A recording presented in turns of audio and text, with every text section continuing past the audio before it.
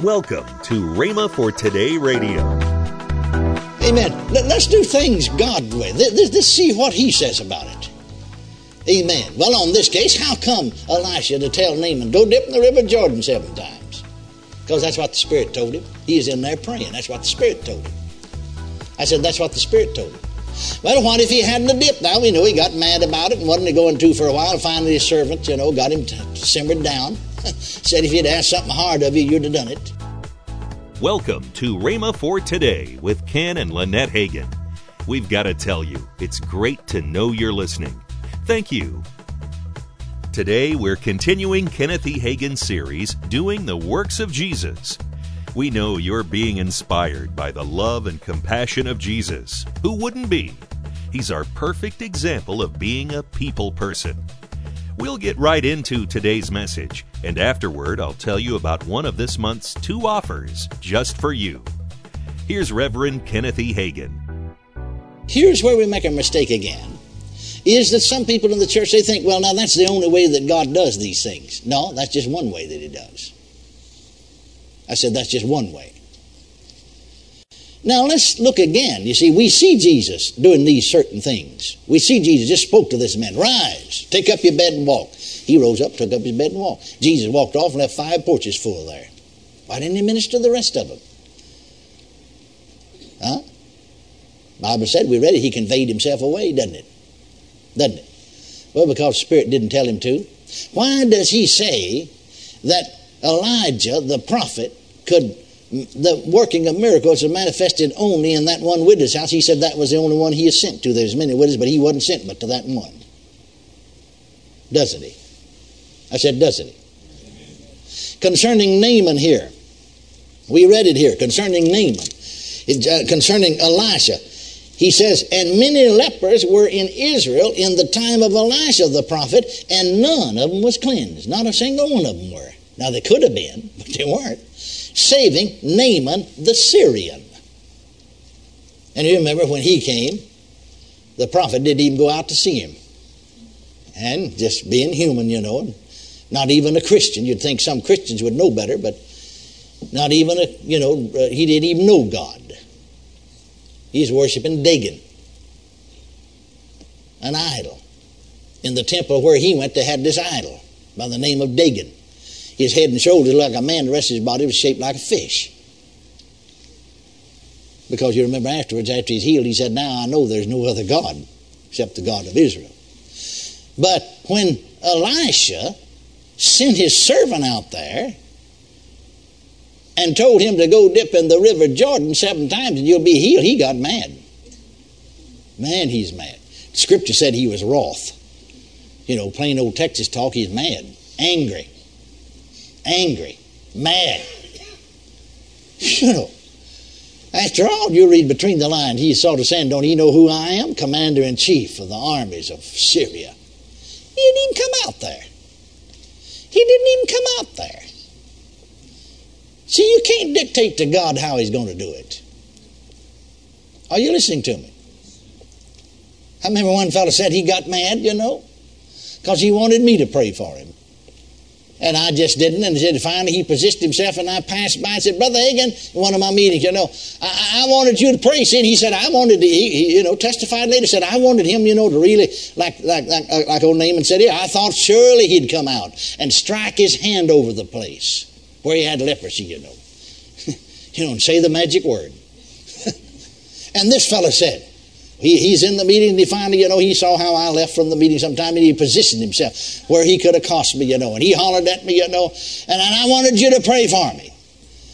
And he said, in his own admission later on, I thought maybe it'd take him maybe half an hour to pray, to get it done, Wanted to pray a long prayer and said, oh, no, just as he went by and said, he just said, this guy said, be healed in Jesus' name. Then I just stood there mad.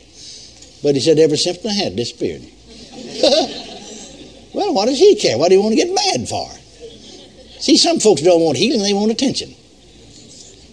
They want to take up your time.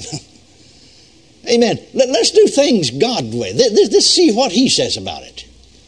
Amen. Well, on this case, how come Elisha to tell Naaman, go dip in the river Jordan 7 times? Because that's what the Spirit told him. He is in there praying. That's what the Spirit told him. I said, that's what the Spirit told him. Well, what if he hadn't a dip? Now, we know he got mad about it and wasn't going to for a while. Finally, his servant, got him simmered down. Said if he'd asked something hard of you, you'd have done it. Well, if he never had done it, you know what the Scripture said? You remember a little clue here, way back over here in the Old Testament in 2 Chronicles. It might pay you to turn back there, and you'll find out why some things don't happen sometimes, even when the Spirit of God's in manifestation. Even when people speak with the Spirit of God, the things are not always manifested. In other words, they don't always come into being. You know why? All right, turn back to the 20th chapter, 2 Chronicles, and you'll find out. You know here in the 20th chapter, 2 Chronicles, Jehoshaphat is king of Judah at this time. And it says in the first verse that the children of Moab, the children of Ammon, and a little later on we find out also that the children of Mount Seir. That is, 3 different groups here formed their armies, put their armies together and came against Jehoshaphat. And he knew he didn't have an army to meet them. And so as you read here, well, you'll find that he called the congregation together and to ask help of the Lord, the 4th verse. And they asked help of the Lord. And the word of God said in the 14th verse, Then upon Jehaziel, the son of Zechariah, the son of Benaiah, the son of Jeuel, the son of Mathaniah, Levite of the sons of Asaph, came the Spirit of the Lord in the midst of the congregation. And he said, Hearken ye, all Judah, and ye inhabitants of Jerusalem, and thy king Jehoshaphat, thus saith the Lord unto you. Be not afraid nor dismayed by reason of this great multitude, for the battle is not yours but God's. Tomorrow go ye down against them. Behold, they come up by the cliff of Ziz, and ye shall find them at the end of the brook before the wilderness of Jeruel. Ye shall not need to fight in this battle. Set yourselves, stand ye still, and see the salvation, or deliverance. Actually, the Hebrew word means deliverance. See the deliverance of the Lord with you, O Judah and Jerusalem. Fear not, nor be dismayed. Tomorrow go out against them, for the Lord will be with you. Now notice this. Notice that you can go on reading about what they did, and so on and so forth. And they won the victory, you know that. But I want you to notice, in that 20th verse, and they rose early in the morning, went forth into the wilderness of Tekoa, and as they went forth, Jehoshaphat stood and said, Hear me, O Judah. Now get this. Believe in the Lord your God, so shall ye be established. Now I want you to notice something. Even though God has spoken, even though God has manifested himself, even though the gift of prophecy is in manifestation, and through the gift of prophecy, God has given them a word of wisdom. So you got the word of wisdom. The word of wisdom, is a revelation of the divine plan and purpose of God. And isn't that the divine plan and purpose of God? Concerning the future, looking to the future. You see? Even though that's in manifestation, those things will not come to pass nor be consummated unless faith's mixed with it. Are you listening to me? Believe in the Lord your God, so shall ye be established. Now notice, believe his prophets. That was one that stood up and gave the word there. Believe his prophets, so shall ye prosper. Well, if you take the negative side of that, if you do not believe in the Lord your God, you will not be established. If you do not believe his prophets, you will not prosper. Isn't that right? That means you'll not prosper in the thing, whatever it was they said. Over in the book of Hebrews, the Bible said concerning Israel, about them not entering into the promised land. They entered not in because of unbelief. Remember that? And remember that the Bible said concerning this, the scripture said, the word spoken did not profit them, not being mixed with faith. Well, you see, the word spoken was right and was God speaking, but it didn't bring any profit to them because they didn't believe it. They didn't mix faith with it. They didn't mix faith with it. Are you following me? They didn't mix faith with it. So, you'll find that in manifestation of the Spirit, sometimes I use this illustration. Right here, this happened right here in the state of Oklahoma. I was preaching in one of the full gospel churches, quite a large church, and just as I came to the conclusion of my sermon, the word of the Lord came unto me saying, minister, and I've never done it since then. Never had done it before, never done it since then. Sometimes you'll have a manifestation, or the Spirit will manifest himself in a certain way, and he may never do it again the rest of your life. Did Elisha ever tell anybody to dip the Jordan River? Never had he? Is there any record in the Bible of him ever telling anybody else to do it? Is there any record in the Bible of anybody ever dipping in the Jordan River and being healed? Yes, now somebody else could have said, well, yesterday I happened to be down there by the River Jordan and I saw this fella. Man, he was a leper when he went in that water, but he come out clean. Now I'm going to go get Cousin John because he's got the leprosy, and if that worked for him, it'll work for Cousin John. I'm just sure it will. And they went out there and dipped Cousin John 107 times and nothing happened. And took Cousin John back home with the leprosy. Why? Because the Lord didn't tell Cousin John to do it. Well, what are you going to do? Just let Cousin John go ahead and die? No, there's another side of the ministry. There's another way that Jesus helped people. You notice the first text we read, he went around about their cities just teaching. What did he want to teach them for? Remember, the Bible tells us faith comes by hearing, and hearing by the Word of God. Doesn't it? Doesn't it? Now, everybody may not have a manifestation spirit. I don't know whether you will or whether you won't. If you'll desire those things, God in some measure will probably use you. But one thing for sure about it, you can teach people. That's doing the works of Jesus. The works that I do, so you do also. What did they do? He went about their cities and villages teaching. That's part of his works, isn't it? I said that's part of his works, isn't it? Isn't it?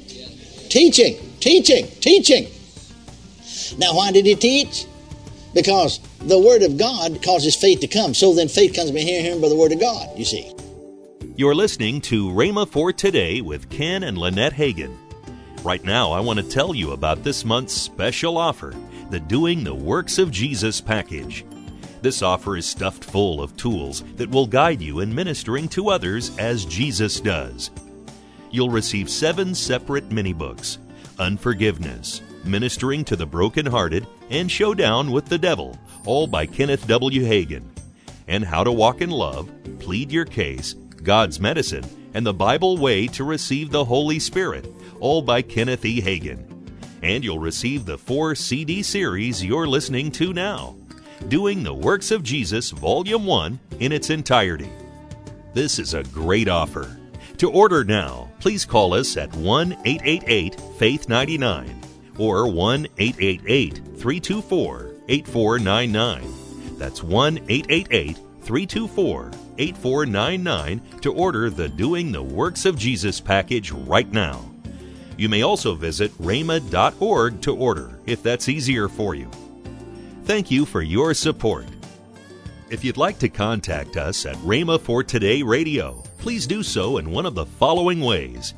Write to us at Rhema for Today Radio, P.O. Box 50126, Tulsa, Oklahoma 74150.